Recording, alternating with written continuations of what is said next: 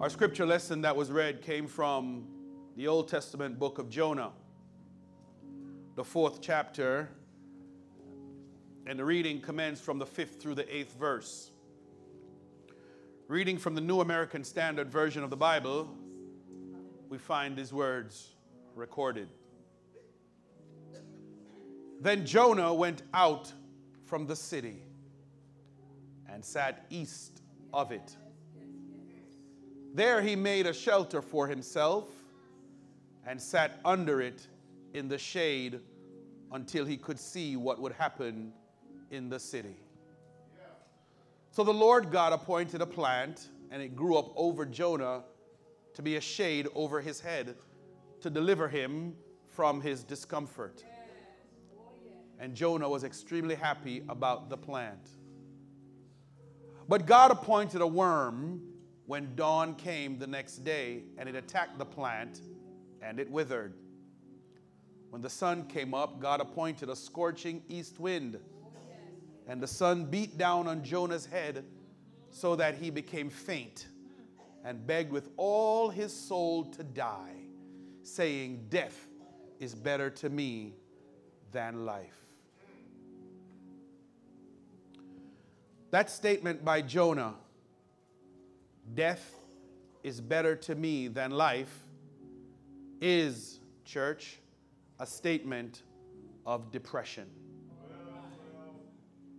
We often don't talk much about depression in church, or even in the black community for that matter, but it is a condition that is principally responsible for much of the pain that people experience today.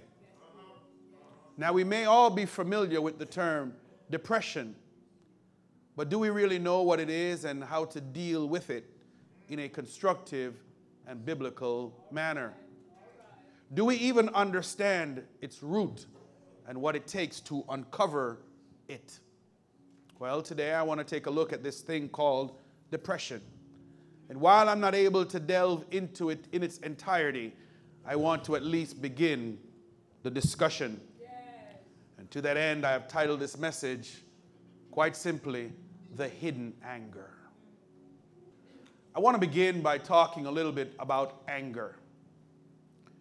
Anger, the way we need to understand it, is mostly automatic, but it's a natural response to pain in one form or another.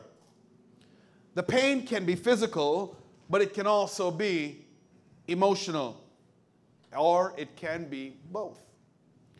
But anger usually comes out when people either don't feel well, feel rejected, feel threatened, or experience some kind of loss.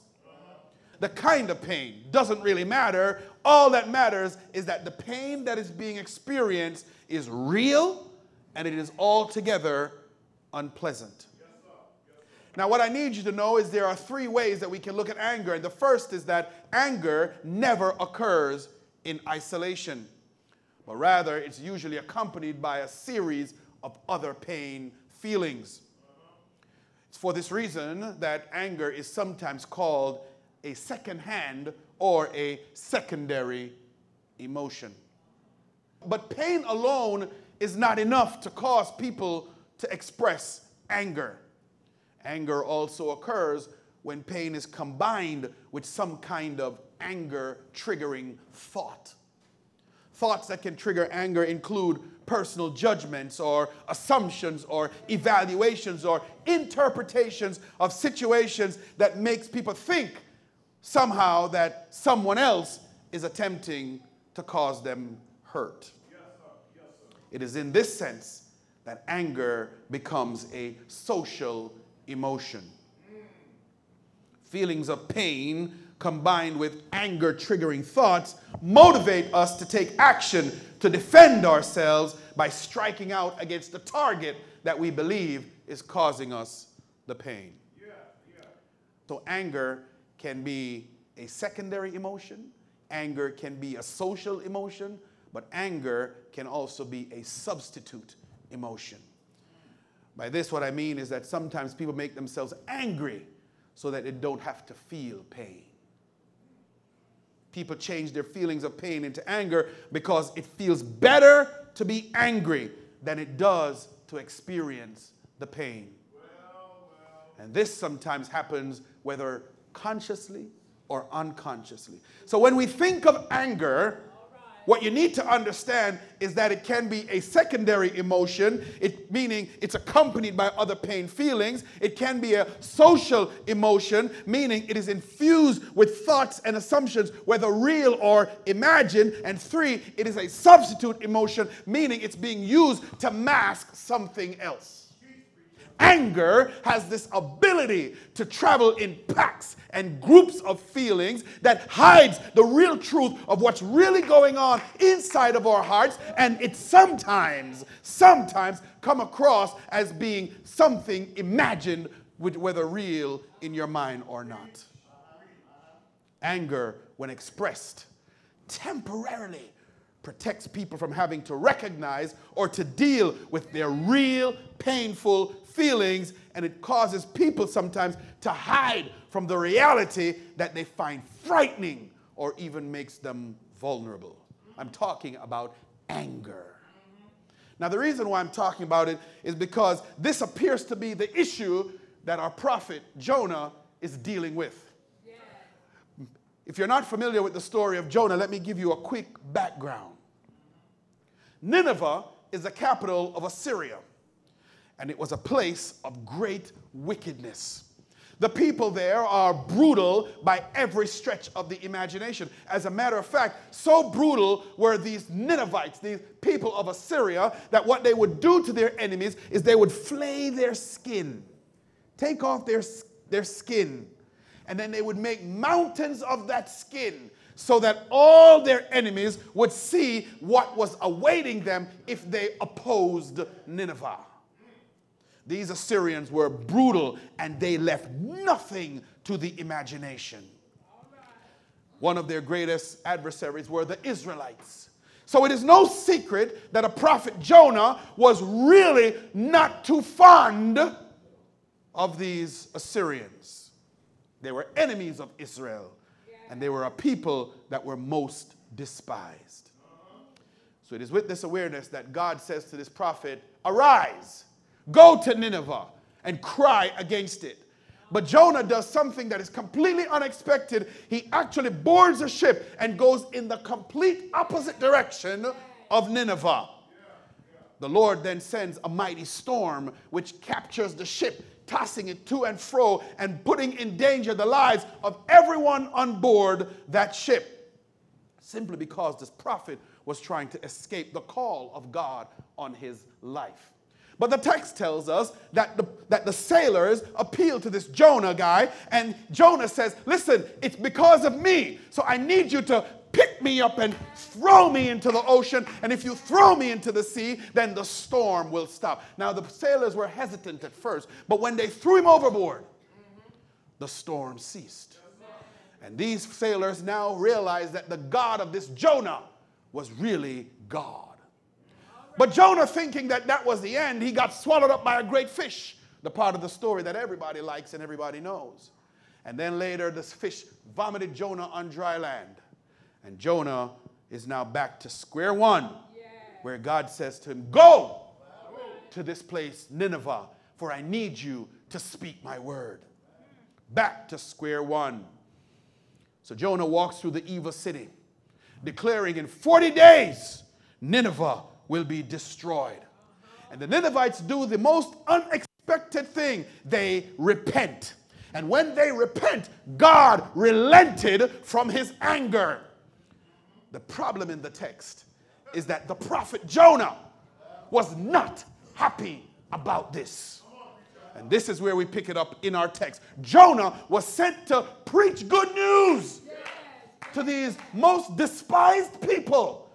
They repented. They responded, and Jonah was not pleased. And the text says, "Then Jonah went out from the city and sat east of it. There he made a shelter for himself and sat under it in the shade until he could see what would happen to Nineveh." So the Lord God appointed a plant, and it grew up over Jonah to be a shade over his head, to deliver him from his discomfort. And Jonah was extremely happy about the plant. But I want you to go see something interesting in the text. The text in verse 4, which we don't have here, but it says, "But it greatly displeased Jonah, and he became angry. He prayed to the Lord and said, 'Please, Lord, was this not what I said while I was still in my own country? Therefore, in order to forestall this, I fled to Tarshish, for I knew that you are a gracious and compassionate God, slow to anger and abundant in loving kindness, and one who relents concerning calamity. Therefore now, O Lord, please take my life from me, for death is better to me than life.' And the Lord said, 'Do you have good reason to be angry?'" The text tells us that Jonah is angry because, one, he despised the Ninevites and did not want them to be saved. The second thing is that he knew God was compassionate and would not destroy them if they repented. Jonah knew that God was loving. These two reasons, my brothers and sisters, are very interesting and disturbing in the text. Let me bring it down our street. Jonah can be likened to a preacher or a pastor that does not care if the people he was sent to preach to got saved. Think about what I just said. Jonah in this moment can be likened to a preacher or a pastor who doesn't care whether or not the flock he was sent to got saved or found Jesus or was delivered or healed from their ailment or their issues or their challenges. Can you imagine that for a moment? What's that all about? You're giving people good news and you don't care if they receive it or not. But let's not make this even about the preacher or the pastor. What about you? How is your heart when you see people in church and you harbor thoughts of them not receiving a blessing from God simply because you think they are undeserving of it? The point I'm making is that, like Jonah, there can be anger that is kindled in your heart that is based on something other than what you're showing on the surface. Your anger may be based on something entirely different. That's Jonah, that's the preacher, that's me and you. But the second thing that is troubling about Jonah, and I want you to hear me, church. The second thing that is troubling about Jonah is that he's angry because he knows that God is gracious and compassionate.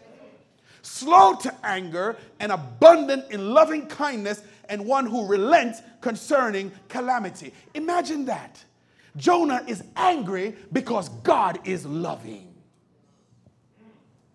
Jonah, like some of us, are harboring anger because we think that God is too kind to undeserving people. We believe that God should curse the people that we think needs to be cursed. God, what is wrong with you? Can't you see what they are doing? Look at me, God. I am living a holy life. I'm going to church. I'm tithing. I'm doing all the wonderful things. But yet still, people who are not even thinking about you seem to be living a much better life than me. God, what point is there to serving and caring and giving my tithes and my offerings and doing all these wonderful things in your house? We're sending all kinds of wonderful things to people in Guatemala. But yet still our lives are a hot mess. And sister so-and-so and brother so-and-so seems to be just fat, happy, and proud. I want you to understand something. This is a most serious condition that masks itself in false piety.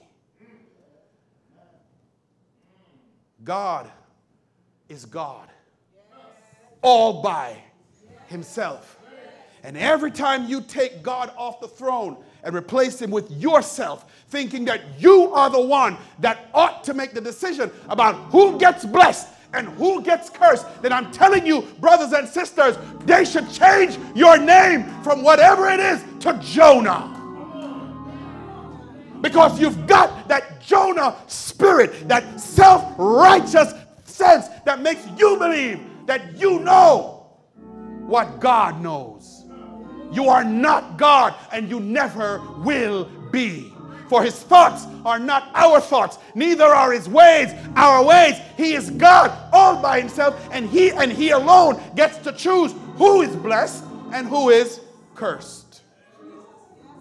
What I want you to see, church, is that Jonah's anger is misplaced simply because he thinks more highly of himself than he ought. We read these stories, but sometimes we don't see what's hidden and underneath. Recall that I told you that anger is a secondary, a social, and a substitute emotion. And often it makes pain that is really going on in the lives of someone hidden. For Jonah, there is something much deeper going on inside of him.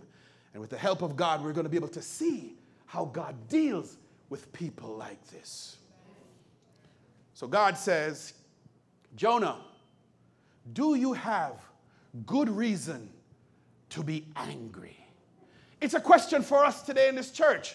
You're angry for things that no one has caused or brought upon you. You're just angry. So God says, do you have good reason, Jonah? Do you have good reason, preacher? Do you have good reason, Allen Temple, to be angry?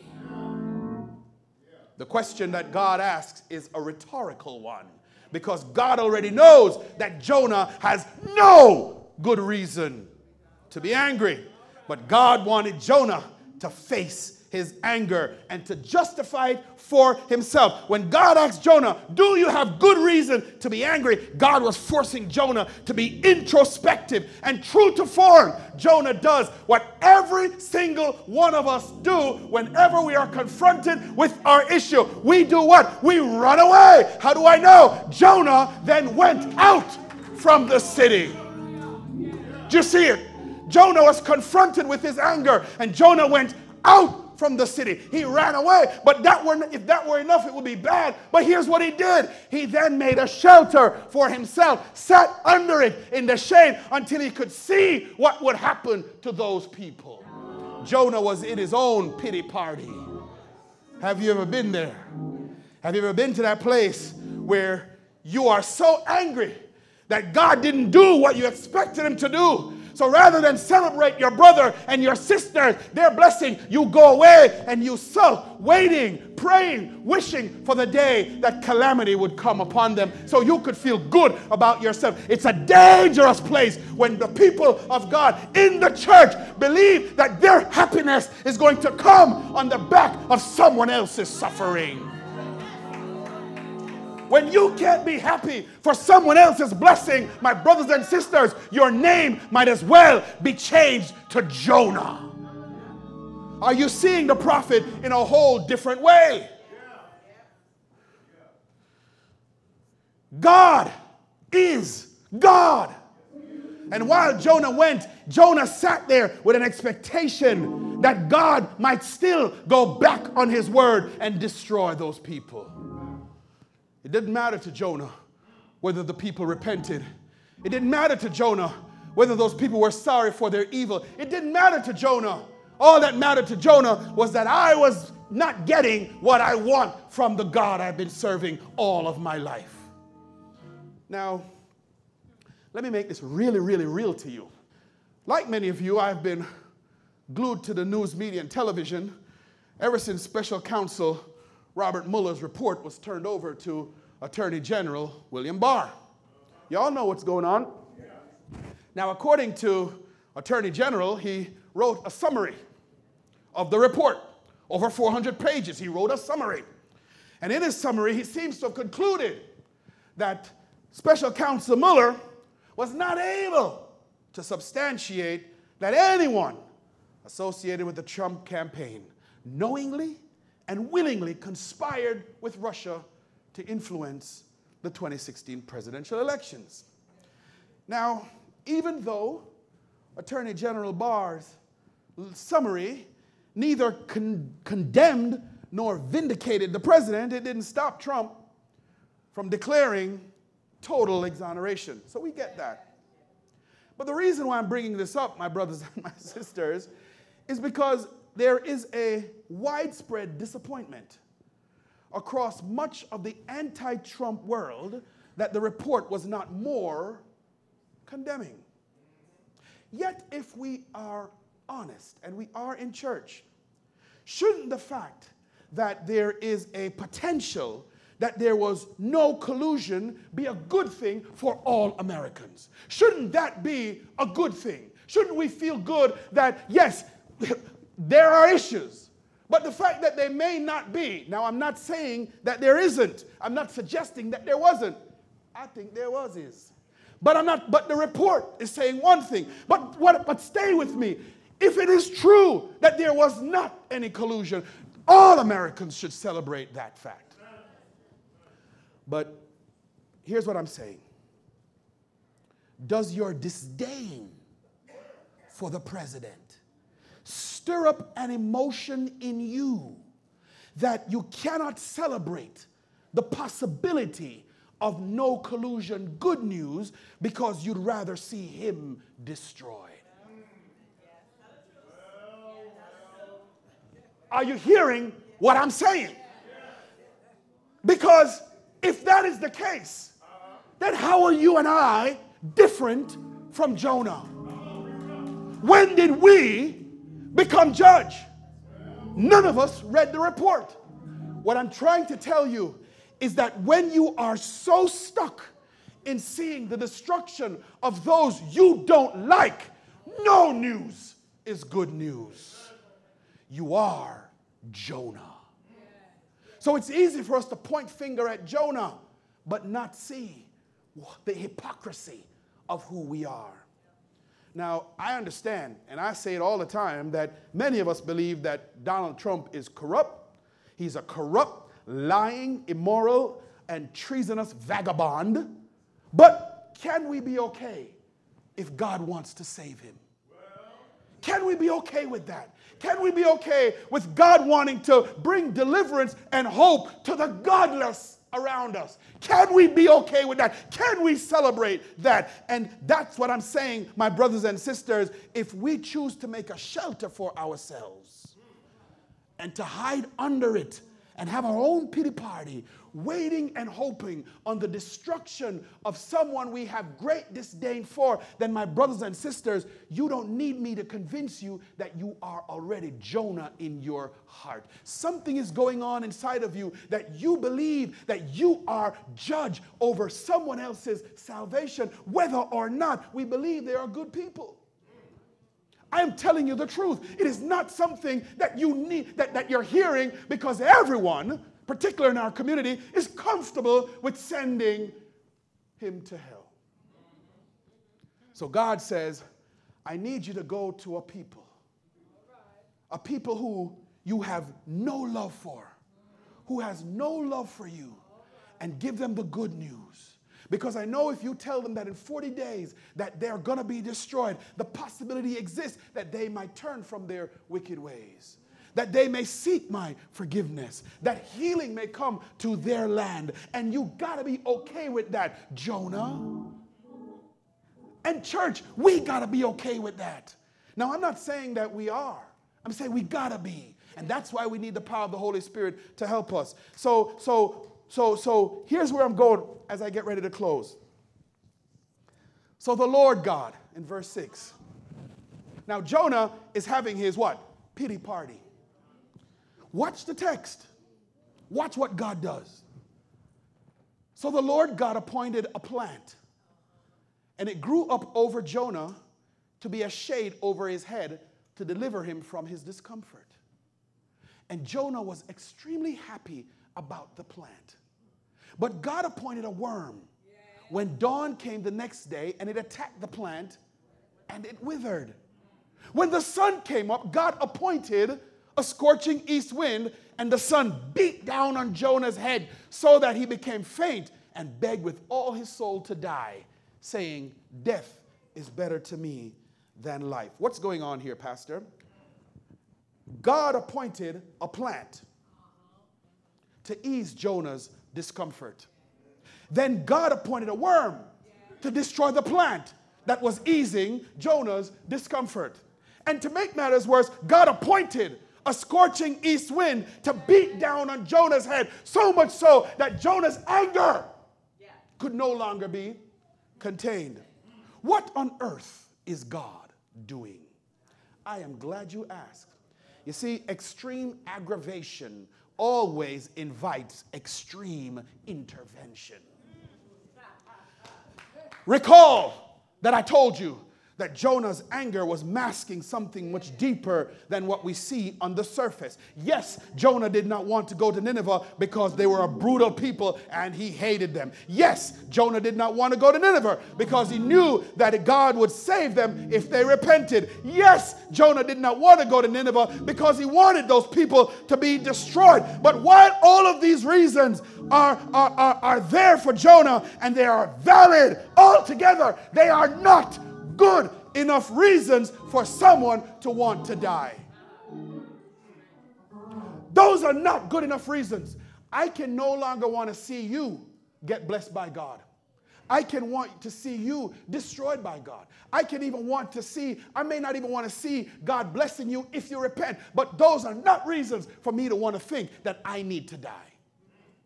So what's going on with Jonah, Eve? What's going on? Something's going on with Jonah. Now, if you read the whole book, 3 times Jonah did something interesting. Watch. In chapter 1, verse 12, he said to them, to the sailors, "Pick me up and throw me into the sea. Then the sea will become calm for you, for I know on that account of me, this great storm has come upon you." Jonah wanted them to kill him. Yeah. Chapter 4 and verse 3, it reads, "Therefore now, O Lord, please take my life from me, for death is better to me than life."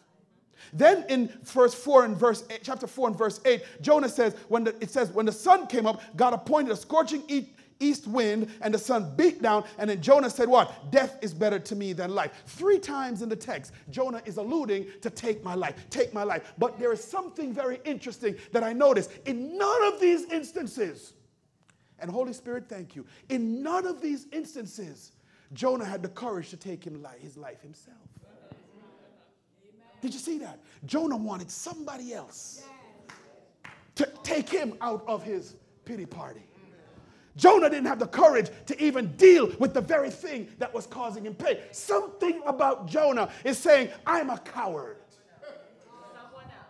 Let someone else take me out of my misery. Let someone else do the dirty work for me." Do you see Jonah? Jonah is a coward. You see, there's more. Because I want you to see the prophet. Because until you see the prophet, you can't see you. Most people, when they're angry, they usually direct their frustrations outwards towards the object of their anger. Most people, when they're angry, if I make you mad, you can direct your anger at me. Most people do that. But for Jonah to prefer death than to see the people of Nineveh saved means that Jonah's anger had moved from being secondary, from being social, from being substitutional. His anger moved from that emotion to now being internal. See, he's now shifted his anger and made it internal. Jonah was making all of this about himself. Brothers and sisters, Jonah had lost hope in himself and felt that by dying, he would rid himself of the pain that was burning in his heart. A pain so excruciating that he did not want to face it himself. Jonah saw death as his only way out. And this is why I make the argument that Jonah is dealing with depression.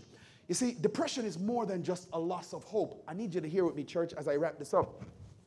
Depression is more than just a loss of hope. While anger tries to hide the physical and the emotional pain, depression identifies with the pain and turns around and then uses that same pain as a means of survival.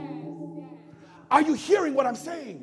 depression takes the pain and says, I need to keep this pain in order to survive. And so you end up in this cycle where the person goes around and around in this feeling of hopelessness, and it becomes so excruciating that they are forced to believe that death is a more reasonable outcome. I don't know if you see this. Let me put it where the goats can get it.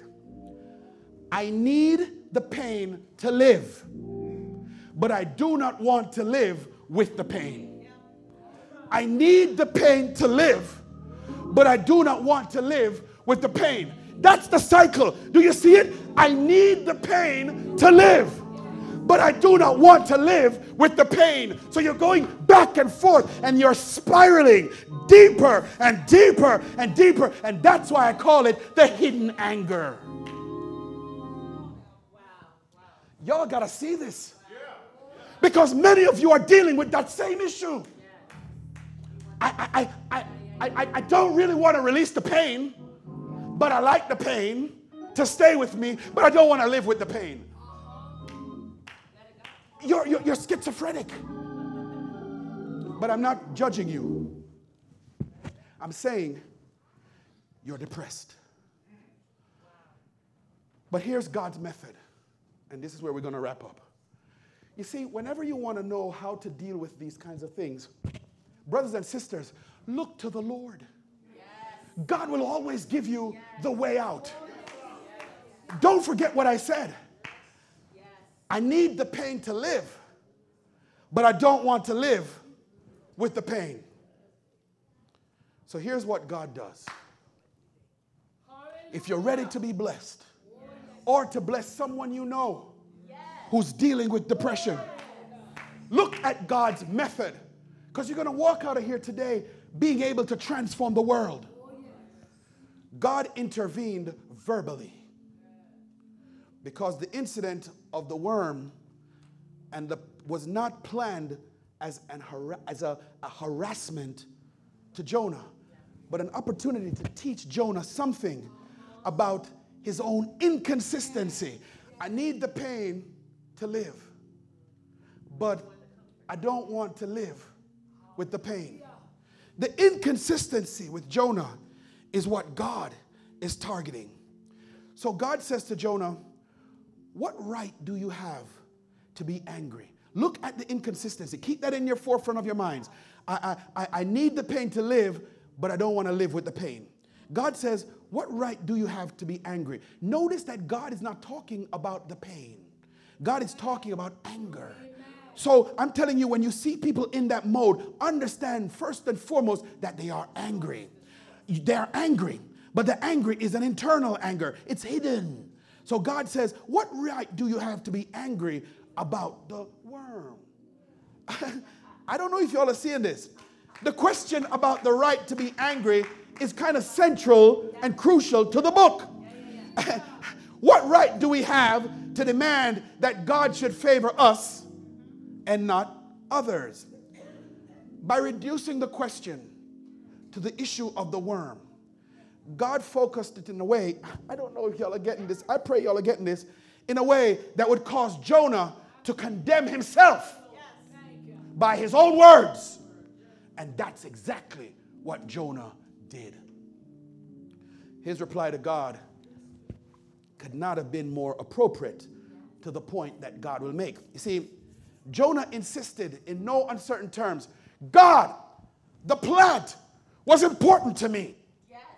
Come on, Rev. This is it. Yeah. Y'all are seeing this. Yes. Jonah was extremely happy about the plant. But then God allowed him to go through the night with his plant. And in the morning, God took it. Help me, Holy Spirit. Help me, Holy Spirit. The plant was significant in the eyes of Jonah. He loved it. He had delight in it. But now that it was dead, he was furious. You see, Jonah's problem is he had a hidden anger. When people are dealing with depression, their anger is turned inward. It's almost like a black hole. If you've seen Black Hole in Space, everything gets sucked into it. But what God wanted Jonah to do was to see his anger and then refocus his anger outwards. When you get people who are depressed to express their anger at the object of their displeasure, they shift from inward to outward. It moves. That's why Jesus says, be angry and sin not. When your anger is pointed at the real issue out of you, you don't have time to, I need the pain to live, but I don't want to live with the pain. God got Jonah right where he wanted him. Of his own free will, Jonah declared the plant to be extremely worthy to live.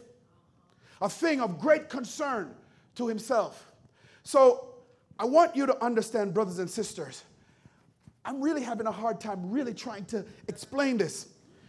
He expressed outrage that the plant had been annihilated.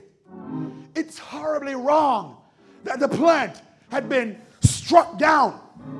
So God is saying, how can it be right for Nineveh to be struck down?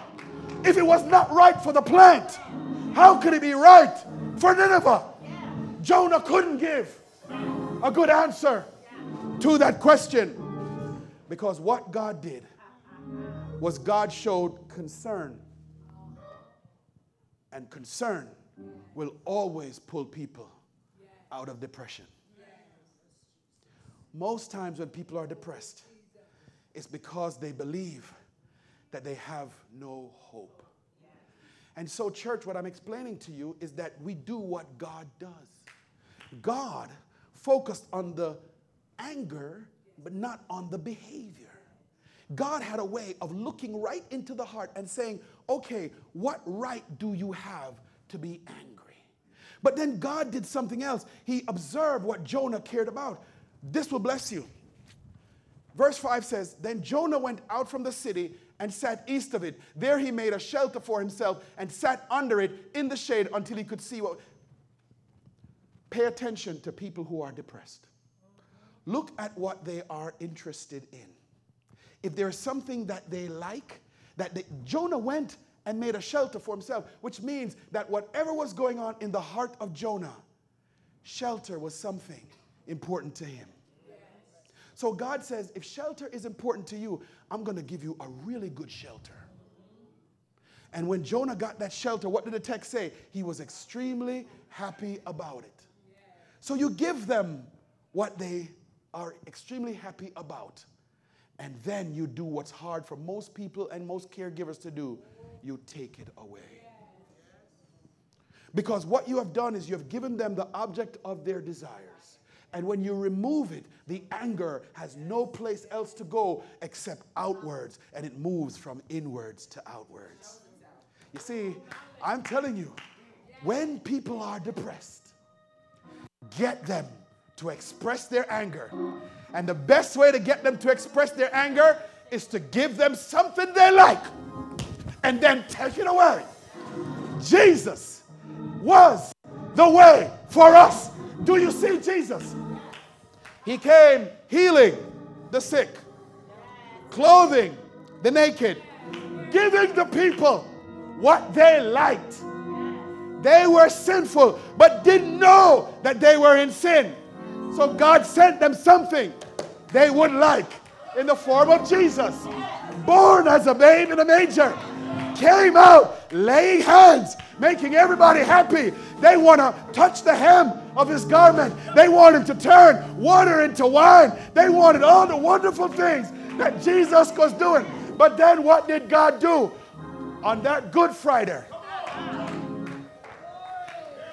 God took him away. God took him away. And the people were stuck. What are we to do now? What are we to do now? And that's when the church began to grow. I don't know if you see the parallel in the text, but you got to really look deep, because what I'm telling you is God never changes his methods. He's the same God. And I'm telling you right now, if you know someone who is depressed, you need the power of the Holy Spirit to help you deal with them God's way. But if by chance you are the one that's depressed, right now, I'm telling you that the thing you're looking for from Jesus, the thing that you're looking for from him, he has already given to you. But he's also going to send his angels around you to maybe got the courage to give you something you want and then take it away. The anger has to shift from being inward looking to being outward looking. Unless that happens, people are going to keep spiraling downwards, downwards, and downwards. But Jesus says, I have come that they may have life and that they may have it more abundantly. I don't know what you heard today, church, but I'm telling you, somebody needs to understand that God is not cruel. God was not being mean to Jonah by letting that scorching thing. God was letting Jonah express his anger. Death, oh God, is better to me than life. I tell you every Sunday, when you come to this altar, don't pretend, because God will meet you right where you are. We've got a lot of people walking around with hidden anger. Anger that has turned inside, waiting for someone to just take you out so that you can have an excuse. That's not God's way. And that's not going to be our way. So if you are in this church and you're depressed, I'm telling you right now, I'm putting you on notice. I'm going to be looking for something that you like. Because sometimes, and I'll bring it down your street, sometimes the thing you like is you want to meet with the pastor. Well, you can. But at some point, that's going to be taken away. Because what I want you to understand is that the help that Jonah needed, he already had the power. And if God is sending you on a mission that you don't want to do and you're turning away from it, believe me, the text says the word of the Lord came to Jonah a second time. Don't wait until you're in the belly of a fish of depression before you find the courage to ask for God to be there for you. He sent the church. We'll do the best that we can. But at some point, you've got to stand up and recognize that greater is he that is in you than he that is in the world. And you can do it. You don't need the bottle. You don't need the drug. You don't need whatever it is that you have. Get out from your pity party. Harsh language. Get out from your pity party. Because we're going to stand and walk with you. And you don't have to walk alone.